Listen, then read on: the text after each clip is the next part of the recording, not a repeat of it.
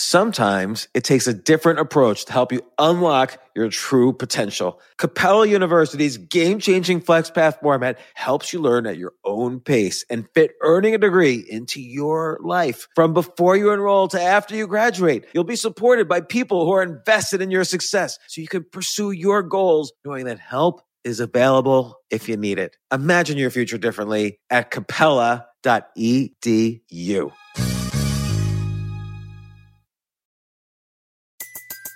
Everybody in your crew identifies as either Big Mac Burger, McNuggets, or McCrispy Sandwich. But you're the Filet-O-Fish Sandwich all day. That crispy fish, that savory tartar sauce, that melty cheese, that pillowy bun. Yeah, you get it. Every time. And if you love the Filet-O-Fish, right now you can catch two of the classics you love for just $6. Limited time only. Price and participation may vary. Cannot be combined with any other offer. Single item at regular price. Ba-da-ba-ba-ba. This isn't your average business podcast, and he's not your average host. This is the James Altucher Show. Today on the James Altucher Show. Welcome to another week of Side Hustle Fridays. In prior weeks, I gave 30-day book challenges. I had 2 episodes where I gave up to 6 30-day book challenges where you could write a book in 30 days. But now, how do you make a business out of that? How do you make potentially hundreds of thousands of dollars in a single year from writing books? Very few writers do that. One writer I know, Steve Scott, has done it. When I last spoke to him, he was making $60,000 a month writing books. I spoke to him on the podcast years ago, but I dusted off that podcast, and it's Side Hustle Fridays today, which is basically how to write your book, how to find the right category so it'll sell the most, how to help the other parts of your business in this spoken wheel approach by writing and publishing a book, and how to potentially make $60,000 a month writing books. So without further ado, here's the author of dozens, maybe hundreds of books for all I know by this point, Steve Scott.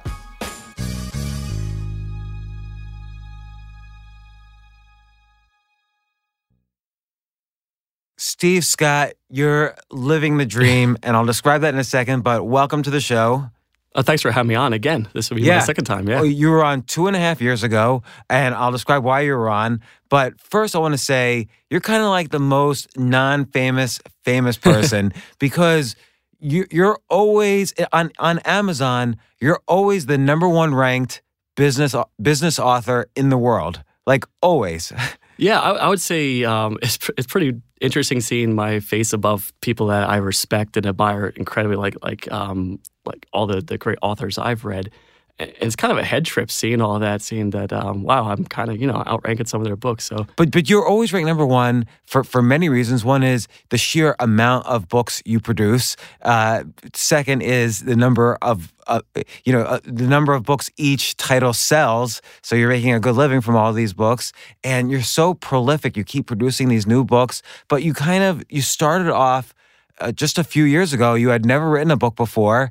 And how many books have you written now since then? I would say since I began it, which is actually it's coming up my anniversary. So February 2012, I've produced 68 books, with a good amount of them being shorter books or translations or bundles. But I would say original piece of content, or at least for my Habit book lines, it's at least 30 books in that so far. So 68 books that are generating income. Like on a given month, how many of those titles generate at least $1? I would say all of them generate at least $1, but there really is much the 80-20 rule, like the right 20%. 80% of results are generated by 20% of your effort. So there's just a few books that are just going off like gangbusters, and everything else, they earn just a little bit of money every single month.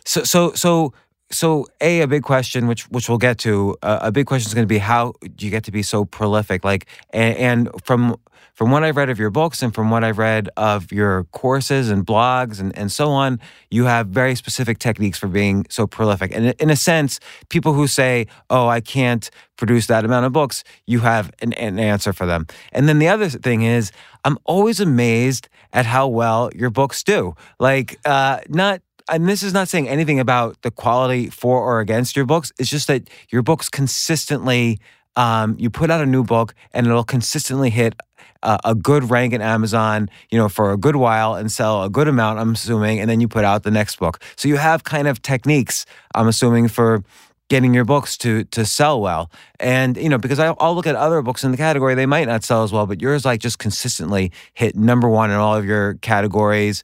And, again, you don't have to answer specifics if you want, but last month, how much did you make from books?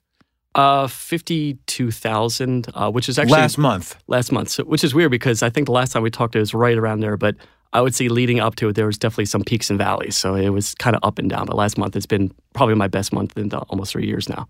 Wow. So I think you had a new book out, From Novice to Expert. So you tend to write a lot of kind of business self-help type books about habits and learning and so on and decluttering. I think a bestseller for a long time was your habit stacking book.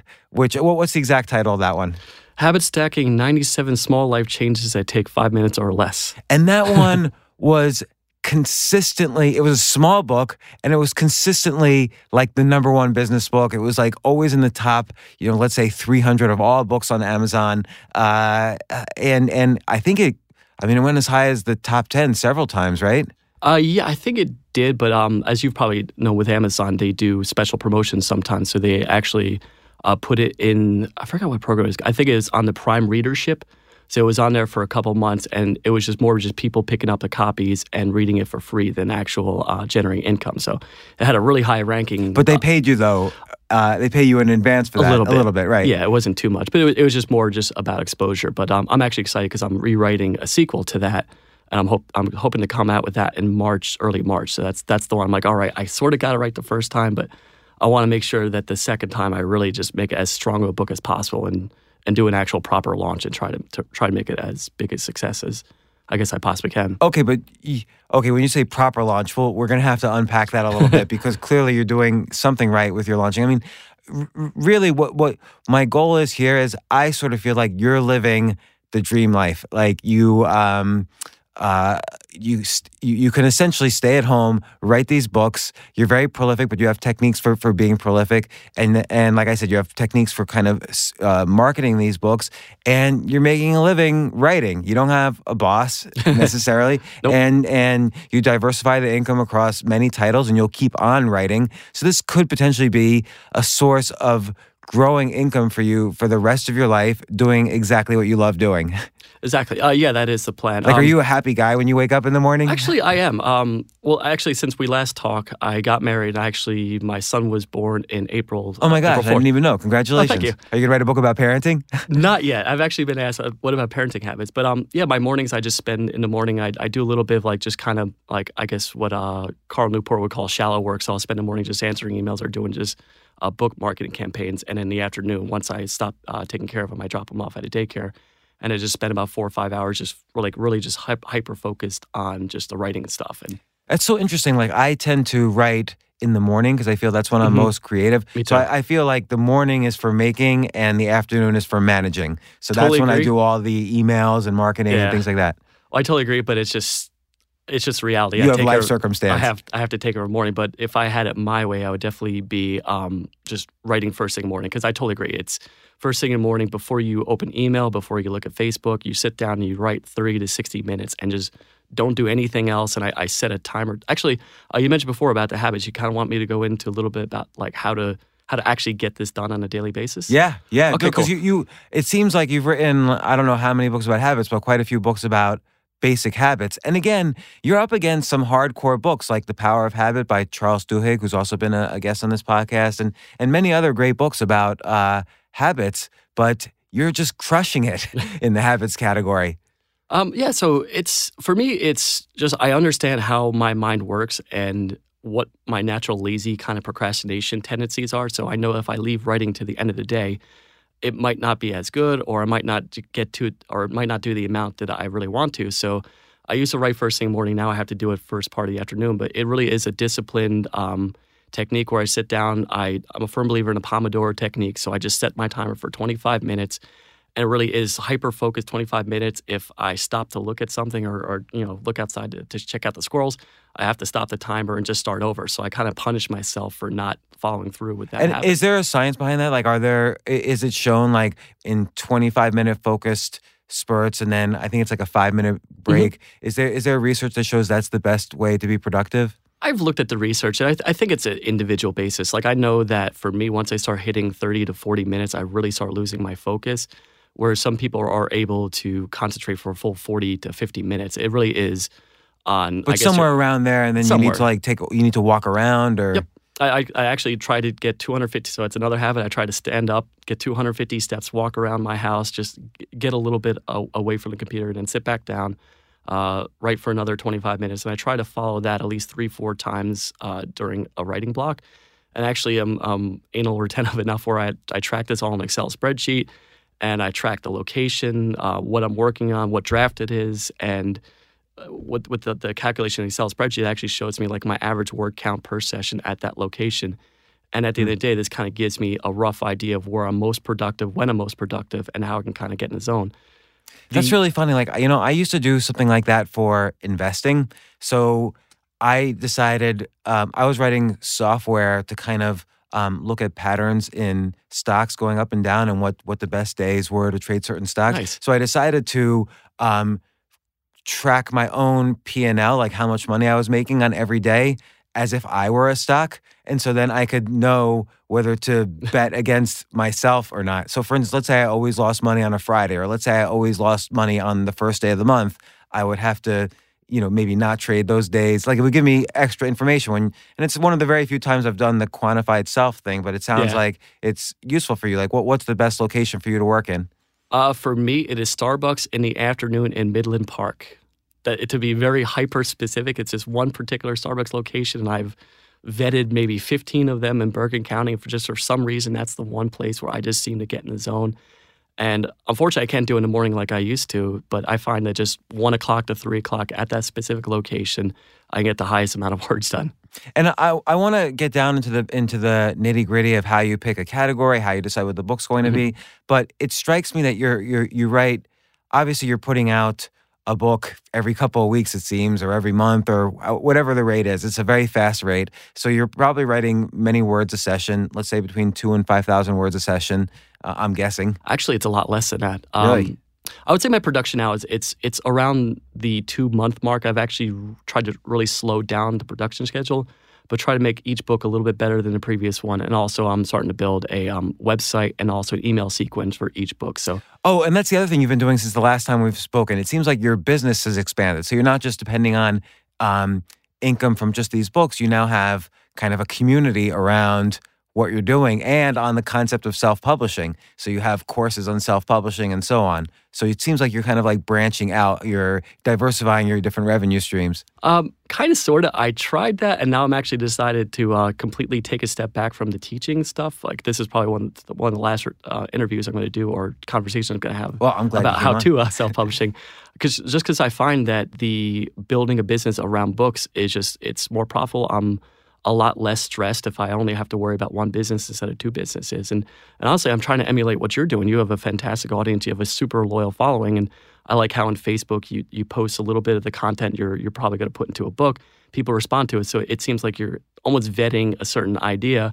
I'm trying to do the same thing where I have an audience and I'm just continuously talking to them, promoting or publishing little pieces of content and just see how they respond to that. And that's probably what I'm going to try to do moving forward with my books, is just test the idea first instead of just going out writing 20, 30,000 words on it and then realizing that the idea doesn't sell as well as I thought it would. So, like, for instance, one way, like, let's take that habit stacking, like 97 habits to, I forget the subtitle again. Small life changes. I forget myself sometimes. 97 small life changes. You could potentially just write a list of the 97 and post it on Facebook and see what the engagement is like versus other posts. And if it's very high, then you could just flesh out those 97 into chapters, and now you have a book.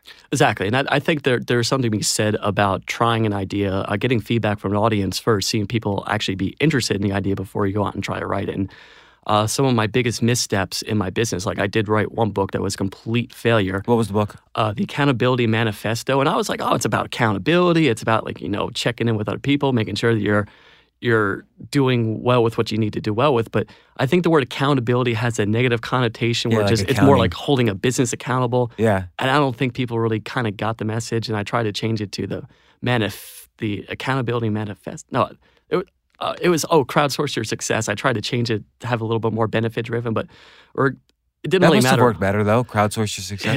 It was a flop both ways, and it just completely tanked. And I think I just made my money back on that one about a month or so ago. So there were some serious missteps. And well, what do you mean you made your money back? Like, and again, I want to kind of go through the whole process. But what are your expenses when you make a book? It's usually now in the $2,000 to $3,000 range, so that you could tell that book did not do well at all. But that's for first line editing, second line editing, formatting for both print and ebook, the audiobook version, and I think that's it. I think it's like one last proofread. So I try to spend more time making sure the content's as good as it can possibly be, and also there's a little bit post production costs, and also if you throw in advertising, sometimes that can add up to $1,000 or so for like the actual launch of the book. I do want to ask you about advertising because I'm very interested in that. But so it seems like a really, and you've written about this, a really important strategy is to outline. And I find for myself, if I outline versus if I don't outline, sometimes I tell a better story. But if I do outline, I can write many more words around many more different concepts in one session. So do you find that? I'm just trying to figure out your basic disciplines. 100%. So whenever I have a book idea, I kind of think about a book idea, and then it's usually almost a month or 2 months till I actually get started with writing it. But during that time, I'm reading about the topic. I'm trying to learn as much as I can in addition to what I already know. I put all that in just this giant like sheets of paper. It usually comes out to be about 20, 30 handwritten sheets of paper about the topic. Wow. And a lot of that is like outline driven? Kind of outline driven. It was more like what I call just a brain dump, just completely, just put it on paper as much as possible. Then take the handwritten notes, put it into index cards, and actually, like, I have usually a stack of, like, I would say 100 to 200 index cards, and that's the actual order of the book. And I'm just constantly sorting it, ripping up index cards, trying to put it in some like you described, some sort of step-by-step process that actually follows a narrative flow. And then from there, I actually just type out what's on the index cards into an outline, and then the outline becomes the basis for my rough draft. And even from there, I'm constantly trying to edit and tweak. And I'm also trying to add in like different passes. So after the first draft, I actually sit down and structurally edit and look at, all right, maybe this section should belong there. So instead of just going started with the second draft, now I take a couple-day pause and just look at what I have and try to restructure it there. But you're always working on like a couple different books at a time, so you can kind of go from one project to the other. Whenever you feel blocked on one project, you kind of go to another one. So it's interesting, like when you make these index cards, let's say you make 200 index cards, one thing I learned from you by looking at your books and the success of those books is you've sort of helped change the definition of what a book is. Because typically, like if you publish a book with like a major publisher, they're going to say, okay, deliver us 60,000 words in, a year. But you've flipped that completely. Like you put out, most of your books are between 15 and 25,000 words, right? Would you say? It's gotten more now to 20 to 30, but same thing. It's just pretty short books. Yes, pretty short books, but you'll price them. I mean, you price them the same as, let's say, I'll price mine. I'll have, I probably make my books too big, and your books are all, Amazon bestsellers. So it's sort of like this idea that, catering to the fact that people have so many things competing for their attention, let's give them a book that satisfies, the fact that there's a lot more competition for their attention. Here's a smaller book. Yeah, exactly. I find I do enjoy the good book, a really lengthy book, and I know you interviewed him. Tim Ferriss specifically, his Tools of Titan. I love it. It's a nice long. That's a brilliant book. Meaty book. Yeah. It's a great book. But also, there's some books like there's an author, Monica Lionel. She wrote How to Dictate Your Book, and I just want to know, how do I dictate my book? I don't need 60,000 words. I need to know how to get started, how to get better at it, and what tools I need to buy. Right. So she can make a book like that and basically sell it for 99 cents. Why wouldn't someone pay less than $1 to figure out everything you need to know to dictate your book so you could publish a book? And what a great idea. How many words is that?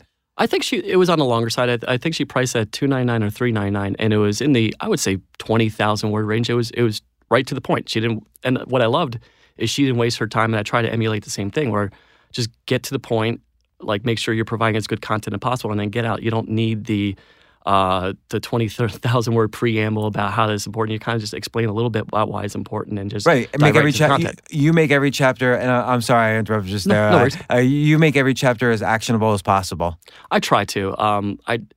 I feel the one thing I'm lacking is good personal stories, which you do beautifully. I don't include enough of me in the books, and I'm trying to make that change. But also, in the back of my mind, I also think, well, a few personal stories here and there are good, but I don't want to get into the which I made a mistake in the previous years, where I get into the routine where I'm writing these 35, 40,000 word books that don't quite go anywhere. I want to make sure that they're just kind of focused on what people are buying the book. Right. Particularly if you're like focusing on a category like, declutter your life or habits or, success rules or whatever it is you're writing about. Or your most recent one is From Novice to Expert, which is kind of a pathway to learning and, bring stuff from deliberate practice and other learning techniques. And that's doing pretty well. I forget what that's ranked at right now. This is a little bit of an asterisk. It's ranked, last time I checked, number 33 overall, but when you and I were talking incredible. Yeah, it's doing pretty well, but there was also like a random Amazon promotion happened yesterday. Yesterday it happened the last day of the month. So that doesn't normally happen to me. So I think before that it was ranked at 1,100 overall, which is still, I'll still take it. It was still doing pretty well. And then yeah, particularly if that's one among 60 titles, you're pulling revenue. Like if it's ranked 1,000, and I know we're going all over the place, but if it's ranked 1,000 on Amazon, how many copies a month is that, would you say? It was around 80 to 100 a day. So I would say maybe 2,500 to 1,000, 2,500 to 3,000 copies a month. And just to get technical, on Amazon, if you price something at $2.99 and it's self-published, you're essentially making $2.10 per copy sold. Yeah, it's roughly that. I think they charge me a little bit of download fee because I have a few pictures in there, but it is in the $2 range. So okay, let's say I'm sitting at home and I'm listening to this and I'm like, man, that sounds great. How do I start off? I've never written a book. How do I pick a topic? You have a lot of interesting thoughts on that. Like, how should someone go about picking a topic? Okay. Well, I would say first thing, before anything else, do understand this is a long-term business. And I feel I haven't said that message enough to people, but... No, I want to just get rich quick here. It's not. It's the exact opposite, get rich quick. But it is, if you focus on it, it is a profitable business model. But I would say from the first kind of go-around, you want to make sure that you're talking about what you're interested in. So in some of the courses that I've taught, we call it the 3 Ps of self-publishing. So there's passion, personal interest, passion, personal experience, and profitability. So you want to, if you picture in your mind a Venn diagram, so you want to make sure that the topic is going to make money, but you also want to make sure that you're genuinely interested in the topic, or you at least have the desire to learn more about the topic where you can write a pretty good book about it, and also some personal experience. So you can't just go out and write about Forex trading if you've never done it before. I wouldn't recommend doing that because you could give disastrous advice that could cause someone to go bankrupt. So you definitely want to make sure you have something in the middle of all 3. How do you know a topic's going to be profitable? I use what I call like the rule of 30,000. So you go on to Amazon, you just look at the bestsellers ranking of every book, make sure you're searching by the Kindle store, and every single book has what they call an Amazon or BSR, Amazon bestsellers ranking. So just scroll down to the product details page and just find a ranking for a book. And if you could find a couple books that are under 30,000 or less, for me, that's just a good starting point of, all right, this is a good book idea. I know it's going to sell. And that's around 5 to 10 copies a day. So let's just understand that a little more. So let's say I'm interested in golf or what. Let's just pick golf randomly. I'll go to the golf category, and maybe golf will have subcategories. I don't know, like teaching golf, biographies of golf professionals, best golf courses in the world. And maybe there's a bunch of categories under golf fiction. And then I'll look at each category and I'll see, well, which category has a number of books that are ranked below 30,000, meaning they sell more. And then that shows me there are definitely buyers in this category. Yeah, absolutely. And I would go as granular as possible and how to improve your swing. You're going to see in a couple of seconds how I know nothing about golf, so I'm going to try to roll with this though. But how to improve your swing, how to putt better, I guess. So you can do a whole book. You would divide it up as granular, and you would write a whole book on how to putt better. How to putt better. That would be one book. So let's even take that further. So let's say in the category of putting, we've seen that there's several books that are below 30,000. So it means that there's buyers. And let's say you have some personal stories about golfing and how you improved your own, putt swing. Would you then go and interview a bunch of people, or how would you then do your research? That's tricky. I'm a firm believer you should have some expertise in it, or at least a willingness to go on interview. So the one website that I like to use if I really just don't know a lot, and it's just usually just one small section of a book. I don't try to go out and write a book I know nothing about. Right. But I would go to Help a Reporter Out, and that's just a website that kind of aggregates journalists and people that are willing to kind of be knowledge experts, and just submit something saying, hey, I'm writing a book about how to improve your putt. Would you mind if I interviewed you? And you'll get 10 to 20 to 30 people to respond back. They'll say I'm such and such credentials with golf. Again, I know nothing about golf. I have such and such credentials with golf. I can be available for a 30-minute interview, or you can just actually leave questions and Help a Reporter Out. People will just respond back to them, and from there, maybe you just check their credentials and then you set up a time and you can interview these people. That would probably be my approach if I really just knew nothing and I wanted to find people who know a good amount. Or you can just find people who have good content platforms, good blogs, podcasts, that sort of thing, and maybe ask to borrow a little bit of their time. Now, obviously, there has to be some sort of exchange of what's in it for them. So maybe you could offer to promote their website. But there are knowledge experts out there. If you really just know nothing about a subject, you can find people who you can interview and include in the book. It strikes me also that once you kind of, you've kind of done a lot of books, obviously in the habits category, we've spoken about that, but it seems like it's easy now to combine popular categories. So for instance, you've done these 97 habits for success. You could, and we also know another category that might be popular is, let's say, Donald Trump. Like, he dominates the news cycle, obviously. You could almost make a half joking, half serious book, like, the 27 habits of Donald Trump, or, something like that. Would you ever do something where you combine a sort of news cycle worthy idea with your basic content? I like the idea. I also just kind of intuitively know the Amazon marketplace. I think something like that, you're going to get a lot of negative reviews. So I would say anything that's really polarizing. I'm trying to think. Something like Donald Trump is extremely polarizing. But a lot of negative reviews might be good, right? Like, sometimes the ones, if a book has a lot of 1-star reviews and 5-star reviews, those are often the best selling. And I'm thinking like 50 Shades of Grey. Oh yeah, you're absolutely right about that. Me personally, I would probably avoid it, but I'm not saying it's a bad idea. It's just something that I know that there's a certain type of audience, and you're right. There'll be completely rabid readers who will absolutely love it, and then there'll be the liberals who will rip it apart, and that'll make the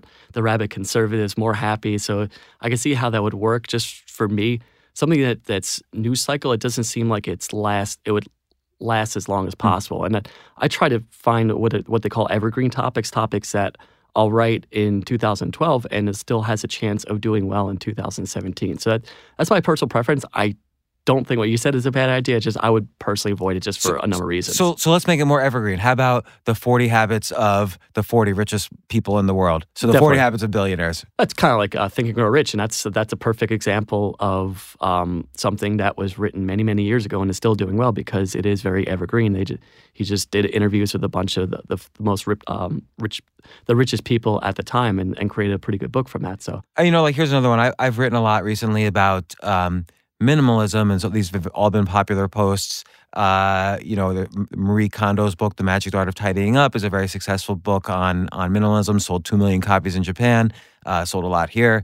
The Minimalists had a documentary on Netflix. I love that one. Yeah. So what about something like the 40 top habits of minimalists, or something like that? I would say, yeah, that's definitely a slam dunk. And what I've also learned is this might be creating my own competition, but you put the word habits and routines in any title, it'll probably sell because it's just something that people tend to gravitate towards because they have the mindset, well, even if I develop one or two of those, it's still one or two of those habits, it's definitely a win for me. So I do find that those type of books will absolutely sell really well. So we've probably identified like 4 or 5 books here, like the 30 Habits of Jedi Masters or something like that. Yeah, if only Disney wouldn't sue me over that one. But Well, I wonder if Disney is. Can they? You're allowed to say the word Jedi in a book. I think so, but they have they have billions of dollars. I don't want to find out the hard way that Right. I'm using their trademark thing. So I'm pretty sure you could do parody. Parody is completely legal. You could do just a riff off of a book and make fun of it, but I'm not too sure where the line is. And Right. frankly, I don't want that. So you kind play of it headache. safe.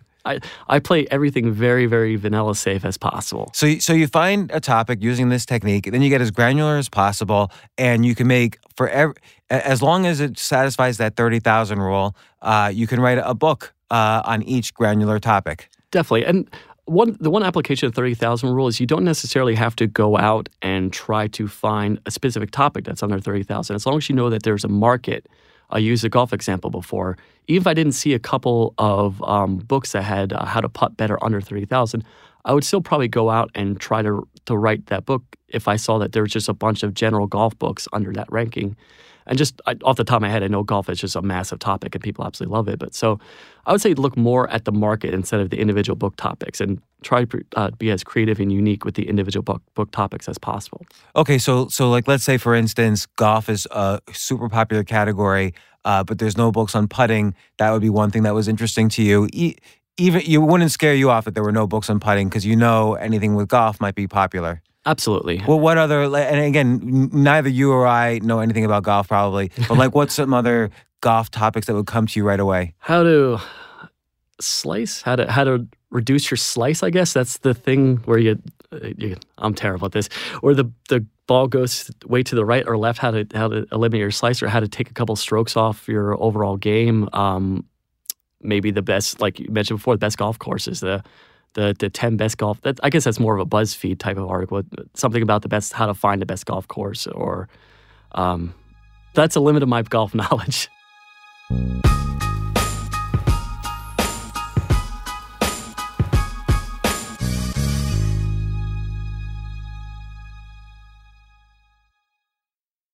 Yes, it's totally true. Airbnb has changed my life. If anything, they have made my life so much better. Like I used to live in Airbnbs. I lived in over 100 or 200 different Airbnbs over a 3-year period, and I loved it. I became a really good guest of Airbnbs, and I got to know lots of hosts. So when I initially owned a house, of course, the first thing I thought was, I'm going to turn my house into an Airbnb because I travel a lot. So why leave my house unused when I can make a side income by letting others Airbnb my house or come to stay in my house as guests? And having my own Airbnb or being a host for Airbnb has allowed me to do just that. And I've met other hosts. I've actually spoken at Airbnb's host conference. I think it was in 2017. I met so many just nice hosts. It's a great community. And I love, turning my own home into an Airbnb. Like I'm traveling to Austin next month. My home's going to be an Airbnb while I'm away, and I'll stay in an Airbnb. I'd rather stay in like a 3-story house Airbnb than in one tiny hotel room in the middle of Austin during South by Southwest. So listen, while you're away, your home could be an Airbnb. Many people host on Airbnb, but there are people who are just letting their house sit empty, who've never thought about it or didn't realize their space could be an Airbnb. Hosting can easily fit into your lifestyle and is a great way to earn some extra money. So if you have a home, but you're not always at home, then you have an Airbnb. Your home might be worth more than you think. Find out how much at airbnb.com/host.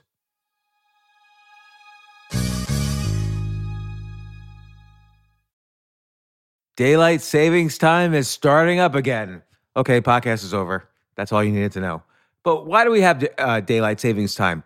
Answer: to give us more daylight from March through November. By setting your clocks forward, it may feel like there are more hours in the day when we initially start daylight savings. But if you're hiring, it doesn't necessarily help you find qualified candidates for your roles any sooner. There's only one way to do that: ZipRecruiter. And right now you can try it for free at ZipRecruiter.com/James. ZipRecruiter works around the clock to find qualified candidates for you. Once you post your job on ZipRecruiter, they send it to 100+ job sites so you reach more of the right people. this is such a brilliant idea for a business, and ZipRecruiter did it. So ZipRecruiter's smart technology also quickly scans thousands of resumes to identify people whose skills and experience match your job. I've used ZipRecruiter, particularly as a potential employee, and I still, to this day, get messages every day. James Altucher, would you like to apply to be VP of Entertainment at NBC or whatever? So there's just nonstop emails. Like I got 5 or 6 emails today because a year ago I signed up for ZipRecruiter. So spring forward with a new hiring partner, ZipRecruiter, and find top talent sooner. See why 4 out of 5 employers who post on ZipRecruiter get a quality candidate within the first day. Just go to this exclusive web address to try ZipRecruiter for free. ZipRecruiter.com/James. Once again, that's ZipRecruiter.com/James. ZipRecruiter, the smartest way to hire.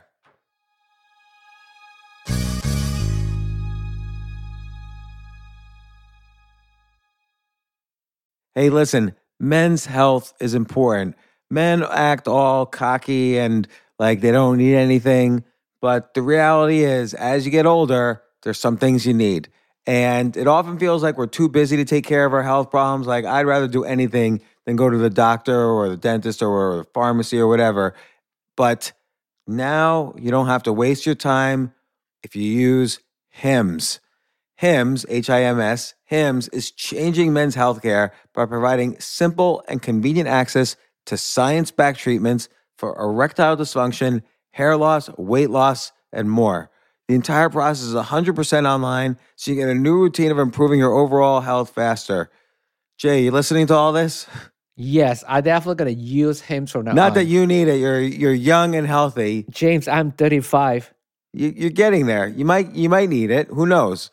But if prescribed, your medication ships directly to you for free and in discreet packaging. No insurance is needed. You can manage your plan on the Hims app, track progress, and learn more about your conditions and how to treat them from leading medical experts. Start your free online visit today at hims.com/James. Could you imagine that? There's a whole section just with my name on it. hims.com/James. That's how much I am representative of the kind of person who needs Hims. That's HIMS.com/James for your personalized treatment options. HIMS.com/James. Prescriptions require an online consultation with a healthcare provider who will determine if appropriate. Restrictions apply. See HIMS.com/James for details and important safety information. Subscription required. Price varies based on product and subscription plan.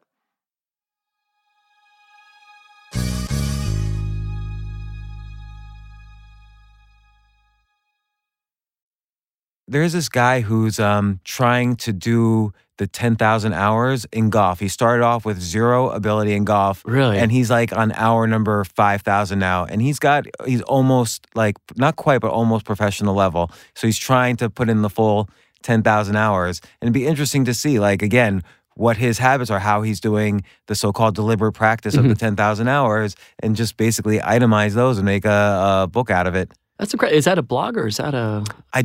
You know who told me about this was Stephen Dubner, who wrote Freakonomics, and he's really into golf. And he mentioned this to me because we were speaking on another podcast about learning.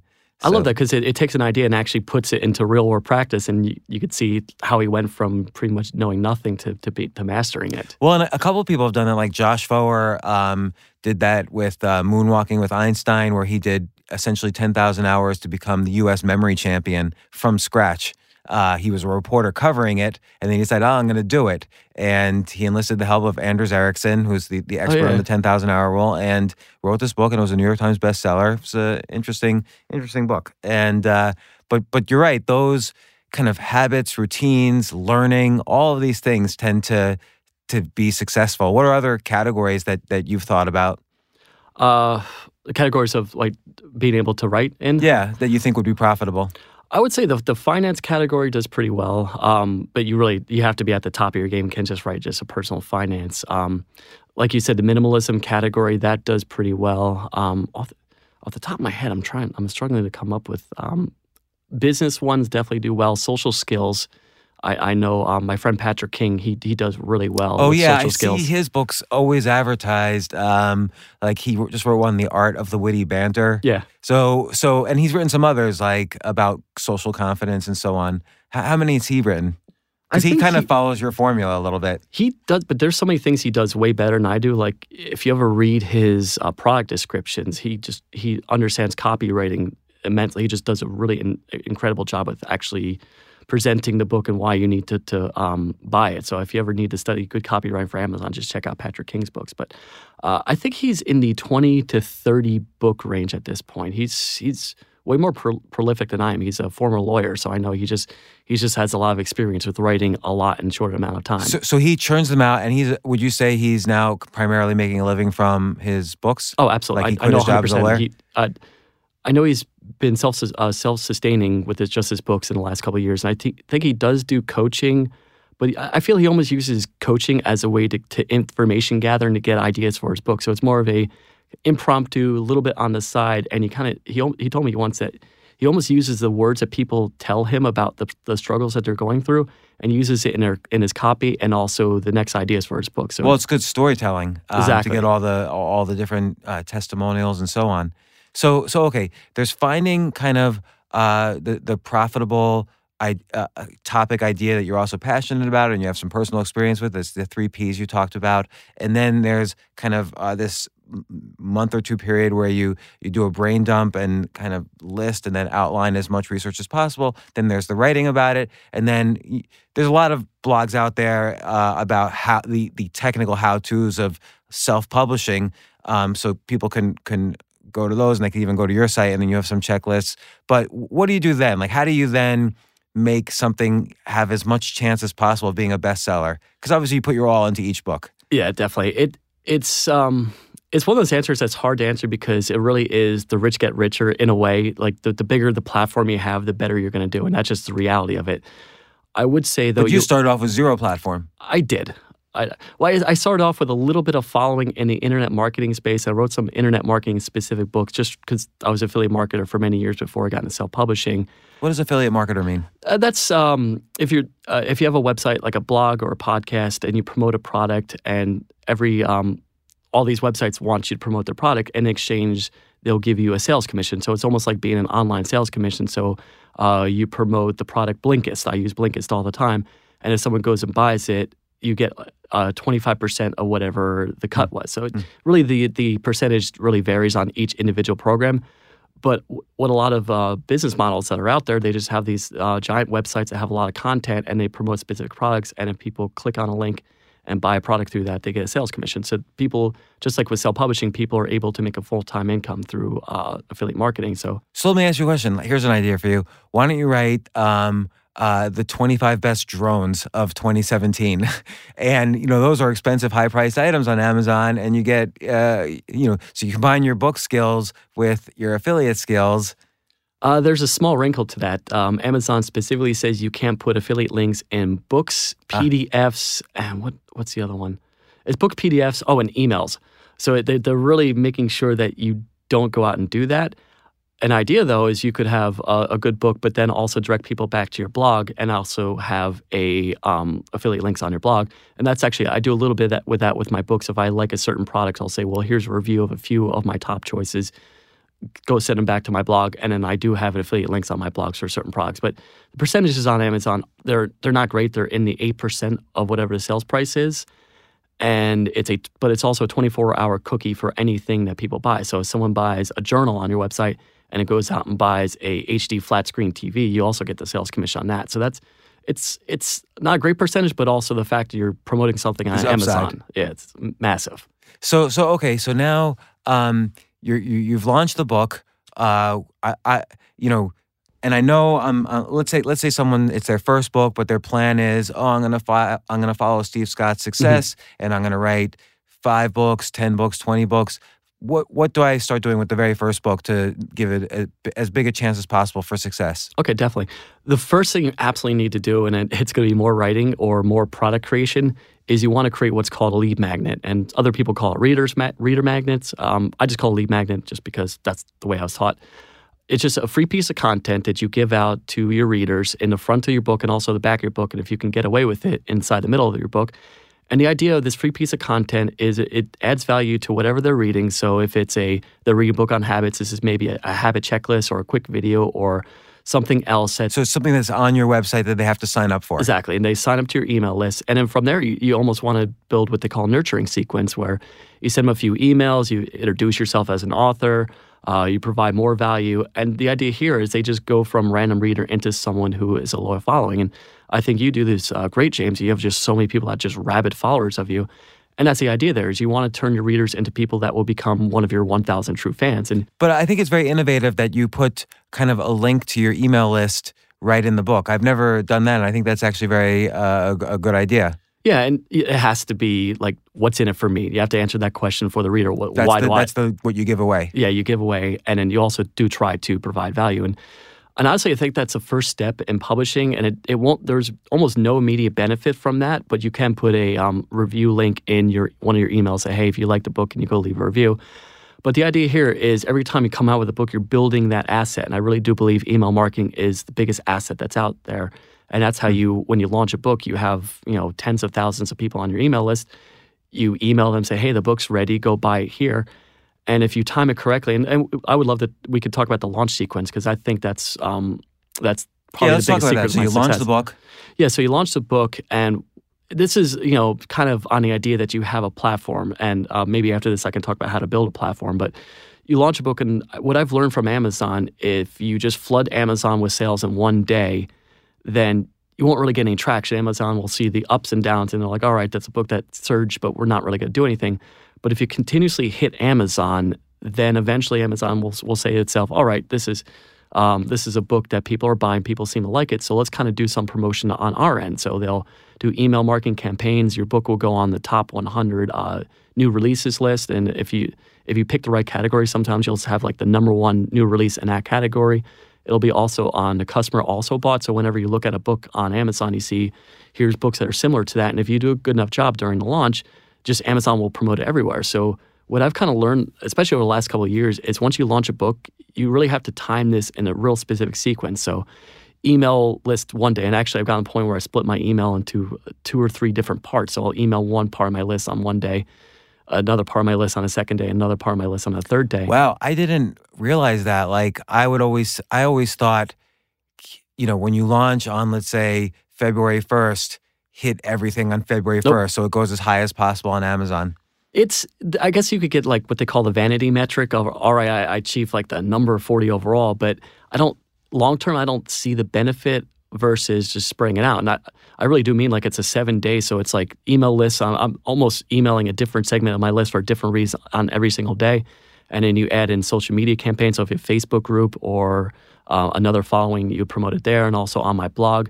And what I'm doing with Habit Stacking 2.0, which tentatively that's what I'm calling it, is I'm also reaching out to anyone that I know that I've like kind of built relationships over a couple of years, and just making it as brain dead simple for them as possible to promote the book, and just say, hey, I'll owe you big time for forever if you do this for me. And it's pretty much me begging a bunch of people that I know to promote the book on my behalf, but I'm also trying to make it And there are people who also have big platforms? And yes, and it's not necessarily just people with big platforms, but people that I feel there's some relationships. So I'm not just emailing someone out of the cold. It's people that know me and like me and trust me. And to throw that in for the launch sequence, I'll try to drip those out as much as possible. So as far as a launch, you really want to hit as many different spots on different days as much as possible, instead of just blasting it all in one day, because you really don't have any follow through with after day 1. If you have nothing to kind of back it up on day 2, day 3, day 4, day 5, then Amazon will kind of see that and be like, all right, I guess no one really wants this book. So it's almost like you have to prove to Amazon it's worth promoting. And not Amazon like people, but like the algorithm. The algorithm. But there are actually, what I'm starting to realize is there are actual decision makers behind Amazon. It's not just algorithm based. So I think also what you and I have done well is we've also tried to build personal relationships with some people at Amazon as well. And I think just trying to help them out as much as possible, I think that factors into that a little bit, but I can't really put I can't quantify that. So, but let's say I don't have a platform and I'm just starting. What should I do? So this is where it gets a little bit difficult. So same thing as before, you want to release a book, and I would recommend launching a book for free at this point instead of trying to sell it, just because if no one knows you, you're really not going to, it won't be heard. The book will get launched and then no one will see it. But if you give away for free and you have a good enough cover, good enough description, something that's really compelling, and you promote the free promotion, and with Amazon, if you give away a book for 5 days, they let you give away a book for 5 days, and that's just a way that if you get enough free downloads, eventually when it goes to paid, then you'll get a good amount of exposure. Well, why is that? Does your free ranking carry over to the paid ranking? Slightly. It used to be in 2010 and 11, it used to work like gangbusters, where as soon as it went from free to paid, it would just stick. Now you almost have to get within a top couple hundred overall with the free category for it to make any difference in the paid. But I do find that getting a lot of people to download your book and join your email list that pays dividends down the road. Now, in addition to that, and this is where it gets difficult. When you're sorry to keep interrupting, but it's so fascinating, all the details of this, and people can actually achieve this. Like you've demonstrated it at Patrick King, I've seen many others since you've started kind of follow your path. Like almost their books almost look like your books. Like I think, did Steve write that? And then I realized, oh no, someone else wrote it. I know some similarities. Yeah. So okay, when you launch a book for free, obviously many more people download it than the equivalent rank is paying for it. So like number 1,000 in the overall Amazon store for free, how many downloads a month is that getting? Or sorry, in the 5-day period? I'm going to be very honest. I have no idea because I haven't launched a book for free in, I would say, almost 3 or 4 years now. My rough estimate is I would say you need in the neighborhood of at least 10 to 20,000 downloads for it to really stick. And that's a lot, because that's a lot. The equivalent sales will almost never happen. Yeah, there's almost no way that they equate each other. So it's more just about getting as much exposure as possible. And then it is a tough slog. And that's why I said at the top of this interview that you have to be prepared for long-term success. So it's almost you launch a book and then you go back to writing the second and third one. But also at the same time, I would highly recommend doing 2 additional things. So build some sort of platform where you can communicate with people. So a blog, a podcast, or YouTube channel where people see you providing good free content. That doesn't mean that you have to create unique content. You could pretty much take the same principles from your book and put it into a YouTube video or a podcast, or you could do vice versa, where you could take your content from these platforms and put it into a book. So it's not like you're having to do a lot of extra work. But the idea here is you want to just narrowly focus on one topic and just provide good free value to your audience. And that will pay dividends down the road. Again, it's a tough slog, but if you continuously publish books and also build good content, then you will build that 1,000 true fans that will eventually turn into people who buy and review your books. And then I would say one additional thing beyond that is to try just at least one social media platform. So it really depends on your strengths and where your audience is. So it could be Facebook, Twitter, Pinterest, Instagram, Snapchat. And the reason I say just one is because I think people try to do too many things all at once and they just go nowhere. They just spin their wheels on all these different platforms. But for me, I stick to just a couple of things. And I try to do a couple of things well instead of trying to be on Twitter. Like I haven't checked my Twitter feed in 2 years. I just don't really care anymore. And I think you do Facebook very well. I'm trying. I'm dedicating, and it really is like 30 minutes. That's it, 30 minutes a day to Facebook. I'm trying to get better at it, but if I'm on any platform, it's Facebook, just because it's also, I'm able to connect with a lot of my writing friends and online friends. It's more of a personal/business, but I don't try to do other platforms. But I think to add to what you just said, it's probably also very valuable to leverage someone else's platform. And then Facebook is pretty good for that. Definitely. So you have a group on Facebook, for instance, your self-publishing group, where everybody's on there interested in self-publishing. And there's thousands of members of the group, I believe. So I could go on there and just basically be a helpful participant on every conversation that takes place, and gradually your entire group knows who I am if I do that enough. And I'm saying it could be anybody. Yeah, actually, what you just said would be the exact advice I would give to anyone who has nothing at all, is to join, I would say, just 1 or 2 groups. Don't try to join 20 groups. Find 1 or 2 groups, but make sure they're active groups where people are just continuously publishing content, asking questions, that sort of thing. And just like you described, get in there and be that awesome person who sits and helps them as much as possible. Well, and a great example of this, by the way, is E.L. James, who initially self-published 50 Shades of Grey. She was active in all sorts of Twilight, fan fiction groups on social media. And so that audience was her initial audience that bought 50 Shades of Grey. She was totally self-published, sold 250,000 copies, and then was picked up by a major publisher. Yeah, I knew her book took off. I didn't realize that she was that active. That's a perfect example we just said. Yeah, she was writing Twilight fan fiction. That's how it all started. And then she turned that into 50 Shades of Grey. Yeah, I've never read nor seen the movies, but I know that she kind of came out of nowhere and did the Twilight thing, and I guess she had to change the whole thing around because of potential trademark stuff. But she's a great example of someone who just came out of nowhere and built a massive following just from those couple of books. Do you think someone can use these techniques as a fiction writer? I mean, the problem a little bit is writing the 60 books. Yeah. Fiction seems like it would be harder to be that prolific, but maybe not. I don't know. Fiction, actually, I would say all the stuff I use in nonfiction, I just kind of took the principles of fiction and just morphed it into my own little thing with nonfiction. I would say with fiction, it takes longer to get going, but once you actually have those people who buy your books, I would say it's more sustainable than nonfiction. Because with nonfiction, there's a bunch of random book topics that often don't really blend well into each other. But if you write a 10-book series and you do a good enough funnel with the first book or two that gets people interested in your story, they'll go out and they'll buy 10 books. And I know I've done it myself. I bought 10 books by this one author because I'm like, oh, it's a good vampire story, and just kept on reading. They're pretty consumable. They're a quick pace. And next thing you know, I probably spent $30-$40 with this one book line. And I'm sure there's lots of other stories like that where fiction writers get someone in their funnel and they just go out and buy their entire catalog. So well, it's interesting because let's go back to the 1,000 True Fans. So that's come up quite a bit in my podcast, and Kevin Kelly, who wrote that post, has been on my podcast twice.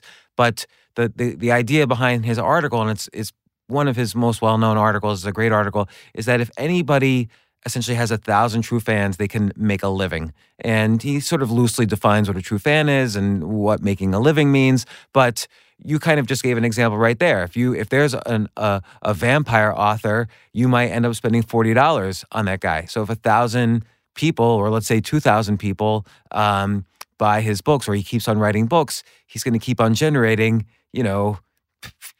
$40 from all these fans, and basically from every new book, these people are going to buy it, no matter where he prices it. Yeah, definitely. And I think that's a perfect example that if you have a good enough fiction book, you don't really need a lot of people to buy your book, just a number of loyal followers. Because you can probably price a good fiction book higher. Definitely. So, if I'm in part 2 of a series that I love, I'm willing to spend $8.95 for the Kindle instead of $2.95 for a nonfiction book that I may or may not spend more for. Exactly, and I think from what I've seen, a lot of the fiction writers, they do that, where it's $4.99, it's $5.99. They'll bundle their books together, so maybe they'll put 4 books together, and that'll be priced at $9.99. So they do a lot of good kind of compilations and different ways to make sure that their audience is being best served by the best possible price, but also getting their audience to buy as many books as possible. It's so funny because I always look at and click on random categories to see what's selling, and I was looking at I went down really granular in some romance category. Oh boy! And it was number 900 overall in the whole Amazon store, which has 6 million titles. It was like number 9 and 10, and but it was only number 120 in like women's literature. So it's like the entire top 1,000 books. It's like a lot of it is fiction geared towards women's literature and romance and so on.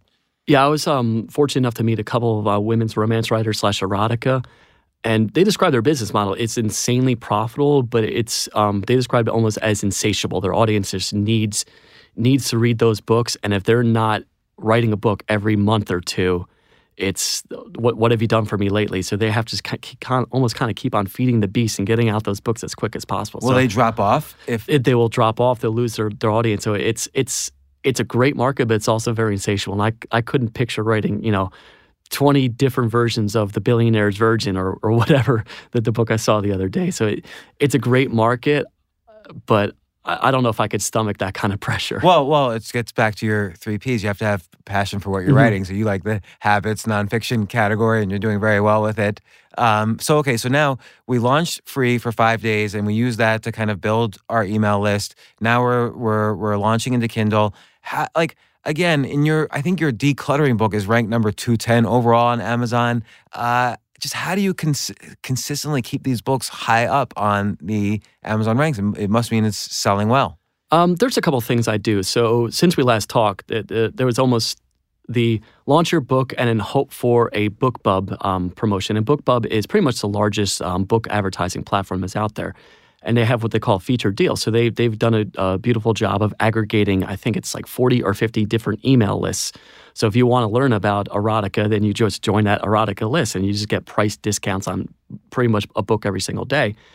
So if you can get a featured deal on BookBub, it's a pretty impressive thing. You can sell thousands upon thousands of copies. That was the only real major book advertising platform that was back in 2014. Now we're in 2017, and there's a lot of great book platforms out there. So there's Amazon Ads, and Amazon Ads, I now love it because it's just you could just micro target the heck out of a book. So what do you do? Like how do you do it? So I've seen the Amazon ad, make your ad thing. Mm-hmm. What happens? You click on that. Yeah, so it's there are a couple different options. I like the sponsored, I think they call it sponsored products. I know it begins with sponsor. I forget what the second word is, but it's basically you target a keyword or a specific book title or an author. So if I want, which I hate to admit it, I've targeted James Altucher. So I'm like, all right, I'm pretty sure. Congratulations. Some I hope James they did books, well for you. It has. Actually, your books have converted really well. So if I wanted to make sure that my book showed up on Reinvent Yourself, I'll target Reinvent Yourself. And it's a cost per click. So if you're willing to pay 50 cents per click, then someone will see it right at the top, right below the customers also bought. There's another line of books that pretty much just say sponsor posts. And you're basically bidding on a keyword level, cost per click. And there's the first line which says people who buy Reinvent Yourself buy Choose Yourself. Then there's the next line, people who buy this product or have viewed this product also viewed these products. Exactly. Then there's the sponsored line, which is right below that or above it, I forget. And it's more in italics and it's like people who or sponsored products related to this product. Sponsored products. So I actually often see Patrick King's book or books on my books in that line over there. So you pay for that, and let's say you're paying 50 cents per click, or you bid, or whatever. Yeah, so you could. I find that for me, it makes more sense to just go 10 cents per click, which puts me on page 2 or page 3. So I'm not getting enough impressions, but when people do see the book and they do click over, my what they call ACOS, the average cost of sale, is pretty good. So you want to get as a low percentage as possible. So I'm in the 20 to 30% ACOS, which is pretty good. That means that for every 20%, so every like $1 I spend, I'll get about $5 back. And that's gross, not net. And I know that Amazon takes about 30% of that. So I try to keep in the 20 to 30 range because I know that once everyone gets a little bit of their cut, that's the baseline. I know I'll make my money back. So let's say you figure out the optimal level where you're breaking even. Would you just ramp that up as much as possible? It's hard if you're going a low cost per click. So if you're just going 10 cents, 15 cents per click, you're just not going to get the impressions. If you could somehow convert 50 cents a click, then yes, absolutely. All day long, I would spend $1,000 just to make $1,100. Mm-hmm. It's hard unless you have a book that sells for $9.99. It's really hard to make your money back if you're spending 50 cents per click, especially on Amazon. So you basically use that to kind of again keep your Amazon rank low, even if it's costing you a little money. But then keeping your Amazon rank low puts you number 1 in all these categories, which increases your visibility, which increases other people seeing your book. Exactly. And I know that with also the new thing that's come on the scene in the last couple of years that we haven't really talked about, it's called Pages Read. It's part of the Kindle Unlimited program, and that's just their kind of Netflix model where you pay $10 and authors are compensated on a per pages read. I think it's like half a cent per page. So it's not a lot, especially for nonfiction. But again, it's almost trying to introduce someone to your books and then start to build those 1,000 true fans. And I'm kind of on the fence about Kindle Unlimited. I have my in my head my pros against it and my pros for it and my cons against it. But overall, I like the program.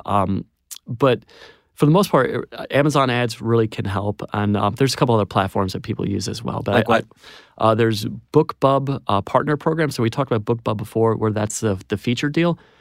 They actually just rolled out a program where you could, I forget what they call it. It's a cost per 1,000 type of program. So you basically pay BookBub on a per impression basis. So you'll say, all right, I will pay you $7 per 1,000 impressions.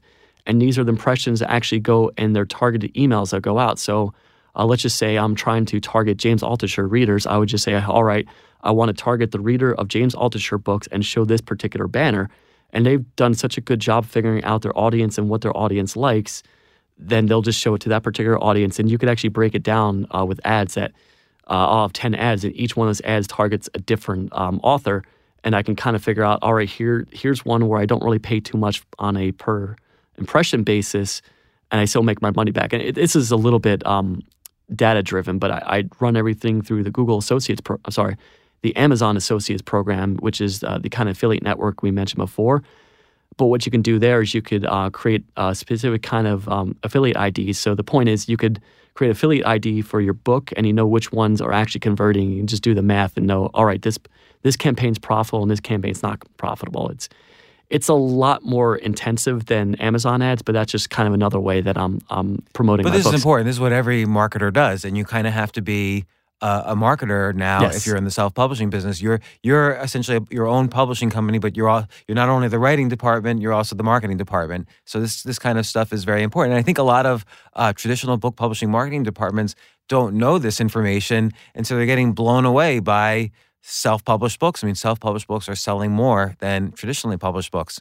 I think they're starting to catch on. I've noticed that I've seen a lot of traditionally published books that are starting to use some of the same techniques, but it's almost an area where you have to be kind of scrappy. You have to be willing to sit there and do the grunt work and learn about marketing, test maybe 10 things and 1 or 2 will stick. And that's what I personally enjoy about this business is I do like writing, but sometimes I actually enjoy more the marketing side of this because it's data driven and I can kind of channel my inner geek and figure all this stuff out. And for me, it's like the money, I'm happy with how much money I make now. It's more of a kind of keeping score.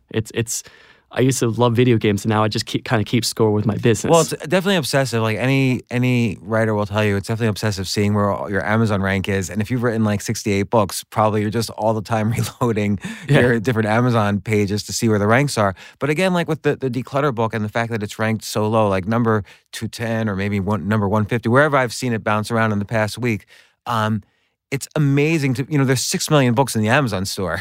So it's amazing that you're staying consistently in the top several hundred all the time with at least 1 or 2 of your books. And so is this coming from mostly kind of this interplay between ads and being seen, or, what else? What other tricks do you do?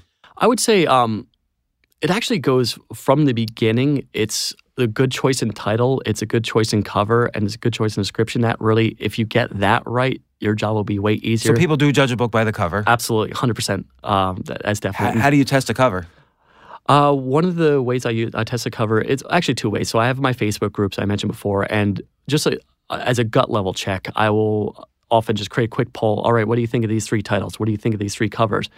And I'll have people vote on it, but I'm more looking at what the comments are about it. So if someone's like, "Oh, that's a weird idea," or "I really just don't resonate with that particular word choice," so it's more just trying to get a gut level feeling for those choices at that point. And then I try to narrow it down to 2 titles and 2 covers, and I use a website called PickFu. That's PICKFU.com. And what that does is that just runs a poll to 100 random anonymous people. So they have no skin in the game, and they are, to put it lightly, they are brutally honest about what they like or don't like about your cover and your title. So they'll rip you apart. But I'm kind of looking for that, my butt getting ripped apart, because I know that it's going to make the presentation much stronger. And sometimes you just get it right from out of the gate. The actual the decluttering book, it's Declutter Your Mind. I actually want to give a full credit. That was actually mostly written by my writing partner, Barry Davenport, and her and I have teamed on a bunch of things lately. And she actually just said, all right, this is the title of the book, and this is kind of what we're talking about. And I kind of shrugged my shoulders, said, okay, and that book turned out great. And we didn't really test it at all. And it's just one book that just kind of stuck, and that was her gut level check, and I just kind of just trusted her opinion. Her gut level check on the topic or on the cover, on the... All of it. On the title? On the title, the topic, and just the overall scope of the book. And I kind of, she wrote a good amount of it, and I just edited it and just made sure it kind of followed the flow that I like. And I just kind of picked up the marketing from there. So it was a good team effort. And what additional thing did you do on the marketing for that one? Pretty much everything I talked about, just a good proper launch. And then since the book was launched, I tried to support it by trying to get as many reviews as possible. So I'm continuously, whenever I get an email, I say, all right, if you like the book, would you mind leaving a review? So it's almost that day-to-day grind of trying to get reviews on a book as much as possible. Okay, so Amazon doesn't like it if you directly ask someone for a review. How do you kind of... The way I interpret that this is just my humble opinion, it's as long as you're not offering incentives. So it's not like if you say, all right, go leave a review in this book and I'll give you a free copy of something else. So it's not incentivized based. It's someone who's already emailed me, expressed interest in reading. They'd already said that they liked the book. They got value from it. I just give them a link and say, hey, would you mind just leaving a review here? So that, in my opinion, as long as you're not just going out and joining these secret review groups where 20 people review your books and you review 20 other people's, where it's just basically one just massive review exchange. That's where I think Amazon really frowns upon that stuff. But for the most part, my first, I would say 20, 30 reviews, it's just all audience driven. It's all people that are on my email list or my Facebook group. I just say, hey, the book's out. Would you mind leaving a review? And I ask them, but I don't sit there and like track every single book that I gave out for free and make sure every one of them's leaving a review, because I think that's where you start getting in trouble, is the expectation, I guess. And the Amazon algorithm definitely weights books based on the speed by which reviews are coming in, and I guess 5-star reviews. Definitely. And do 1-star reviews hurt the book? It really depends on the book. I've seen book sales completely tank overnight from just a really well-crafted, scathing 1-star review, but then I've also seen books that get a bunch of 1-star reviews and it doesn't seem to affect the sale. So I would say it's not necessarily the 1-star review, it's the level of how much they rip you a new one and how many other people say, hey, this is a great review, and then suddenly the top rated review on your book is a 1-star review that does a good job of ripping the shreds.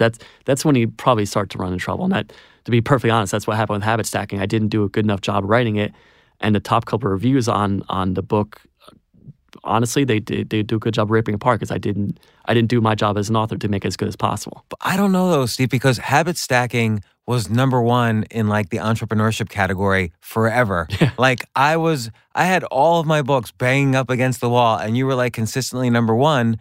And you know, I don't care what the reviews were. Like I saw the results. You were there for a long period of time. That was the number one book. Yeah, I think. And again, you're the number one author in the entire business category. I guess I have high expectations because the reason I'm actually rewriting the book is I want to make sure the book is as good as possible. So in my head, that I've done a pretty good job with the writing, but I don't think I've done an honest, all right, this is the best possible book I can write. So I feel in 2017, I write the best possible books and combine it with the best possible marketing, then I will have a thriving business that will stand the test of time. Right now, I just feel that my business is too cyclical. It's too up and down. Why do you think that? Like if you put out, let's say you just kept with the schedule and you kept putting out a book every 2 months, say, so you put out 6 books a year. Well, the perfectly honest answer is I kind of took 2016 off. I got married, had a kid. I don't think I really worked more than a couple hours in certain months. I just did nothing. And that's just pure laziness on my part. So let me ask you then, did 2016 start off strong because you were still riding off the earnings from prior books? Yeah, it was definitely kind of a peak, a major valley, and another peak towards the end because I think it was August 20th that I partnered with Barry when we released the Declutter Your Mind, and that book really took off over the last couple of months, and in the beginning of 2016 did pretty well from just a couple of previous books, but I would say in the middle part of the year, I was making enough to get by, but it wasn't the massive success I saw in 2014 and now. So you pretty much have to stick with that, writing a book every, what would you say, 2 months, or what do you have to do? I would say 2 to 3 months, but what I'm trying to test now is to put more effort into each book and make them almost a small business. So that's why I have gone out and built a website or it's not really a website, it's part of teachable.com, where just instead of one lead magnet, I now have about 10 to 15 different pieces of content laced throughout the book, and all of it's just one big value dump at the end. That, hey, join this membership area where we have all these little extras to help you take action on what you just learned. They join the website. I get the email address, and then from there, the email sequence tries to add value, but also gets people to leave a review, and also I'll occasionally promote an affiliate product. So this is all theory because I only just released a book a couple weeks ago, and I'm just starting to see a little bit of that, a little bit of the results. But my theory is if you actually can build a little mini funnel out of each book, that'll be a more sustainable business over the lifetime instead of just relying on the launch and write strategy, which I've been kind of following for a couple of years. Or at the very least, again, providing what you call these lead magnets or giveaways in, let's say, the front and the back, and you have to sign up for your email list. At the very least, that email list can be used to market, your next book and so on. And your email list will continue to increase. So for each book. So as you write more and more books, and give away more content, your email list will get bigger. And again, at the very least, you could just market the next book with the email list. Yeah, at the bare minimum, you could use an email list to get reviews. And that's actually one error I made before is in none of my email sequence that I have, go leave a review for this book. It's more like, hey, if you don't mind, go leave a review on one of my books. It was really kind of open-ended. But now they're on a specific list for a specific book they read. They got specifically tailored content to that book. And within that, just a simple review request. So I feel that's going to lead to more reviews down the road, which is, as you and I both know, that's one of the most important aspects of publishing is you got to have as many reviews on your book, or at least a good percentage of reviews. Well, one publisher of a major publishing company, so the CEO of a major publishing company, once told me that if a book has 1,300 reviews, it's going to last forever. It's like it's basically going to be a classic of some sort, and it's going to keep on going. Do you think that's true? Oh, absolutely. I think the best example is the book that's, I think, number one overall right now in business is The One Thing by Gary Keller. That book, I don't know how many, I'm pretty sure it has at least 1,900 reviews. I have to fact check that, but I know it has at least 1,000 reviews, and that book has just been selling like gangbusters over the last year. And not only is it because it's a good book, but I think it does have that review threshold that people look at it. They don't really bother with the one star. They said, all right, well, 1,900 people have left a review. This must be a good book. Right. I only have, my book Choose Yourself has, I'll tell you the exact number because I always check it. It has 1,769 reviews, and that seems to be perpetual. I'm hoping it's perpetual. And you've also built a whole brand around the idea of Choose Yourself, so I think that definitely helps. But that one's a monster as well. You can tell that people just buy it just for the simple fact there's a ton of reviews on it. So there's basically 3 different skills or 4 different skills in terms of building let's call it the business you've built up. So you could essentially write these books from home and make a living. There's sort of the idea of picking a topic, a book category, doing the research and writing the book and writing a good book. So that's one skill to develop. The next skill is kind of all the technical stuff that ranges from getting a cover designed, getting it formatted properly for Kindle, editing it, uploading it, and so on. So that's kind of management. Yeah, that could be outsourced a little bit. And then there's the third skill, which is advertising and marketing, knowing all the different kind of advertising avenues, and that will change probably year by year. But there's probably plenty of websites to catch up on that, I'm sure. Or your Facebook's group, Authority Self-Publishing, is one place where people could check up on that. And then the fourth skill is kind of building this email list or platform from within your books to help market later books. Yeah, definitely. I would add, I guess, 2 things. One of them would be kind of in the management side is delegation. You get to a point where you don't necessarily have to do all this stuff yourself. And I have a virtual assistant who I've trained. She actually runs a lot of my book marketing campaigns. She kind of knows what she's doing. I've already taught her. I've kind of given her free reign to go make a bunch of mistakes. And I'm not going to get mad at her just because I know that she's trying different things and she does a great job with that. Where'd you find her? Virtualstafffinder.com. That's Chris Ducker's website. It's a VA service based out of the Philippines. But she's been part of my team now for I want to say 3 years now. So she's been great to work with, and she's full time. She's pretty much part of my. I don't say part of my family, but she's definitely a valuable part of what I do online. And I would say kind of the 5th element to this is self-education. I'm really a firm believer that don't just assume what worked yesterday will work tomorrow. Like I try to have the practice where I read or do something to learn every single day, at least 30 minutes. And you should just What's an example?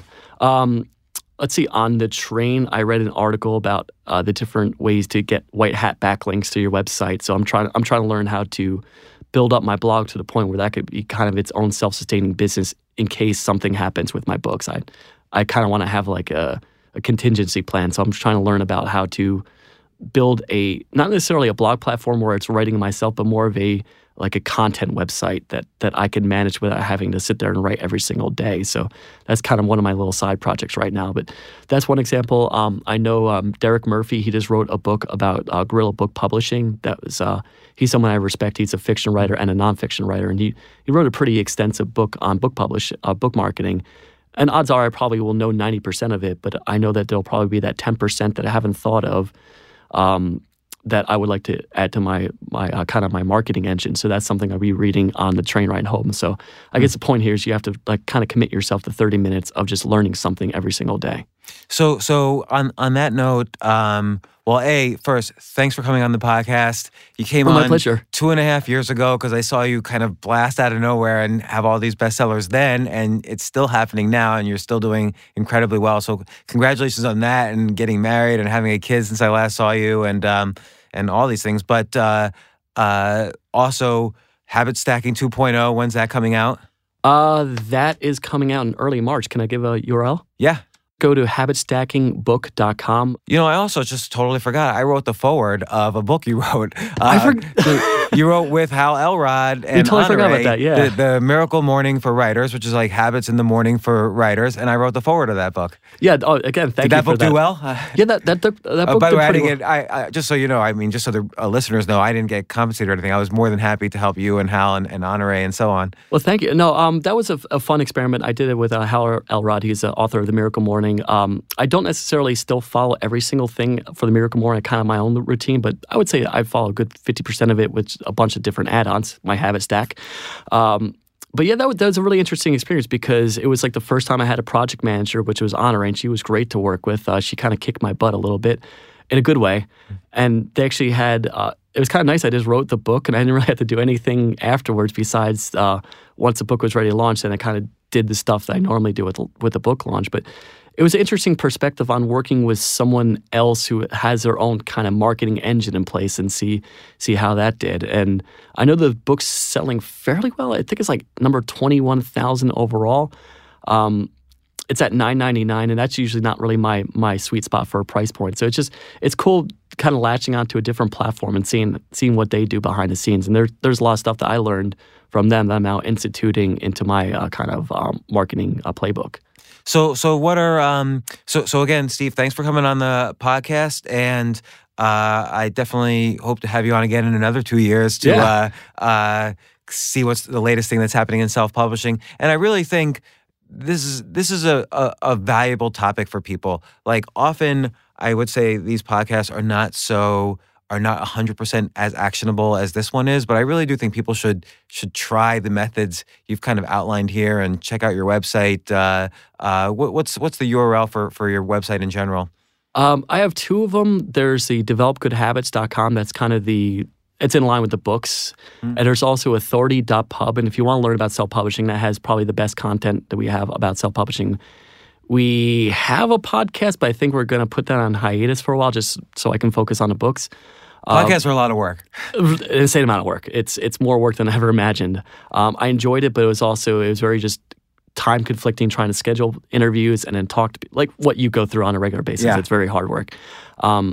But I would say even just going to authority.pub, there's still a lot of good content that'll show you all the basics. So you can get all the basics that get you up and running on that website. So that might be a good starting point for people listening. Well, thanks a lot, Steve Scott, the #1 business author in the world. Thanks for coming on the podcast. All right, thanks. No, it's been a blast. So that was great. I think this is so valuable to people.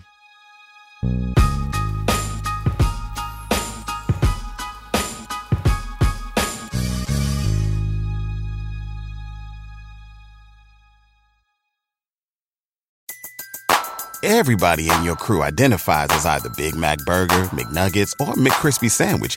But you're the Filet-O-Fish Sandwich all day.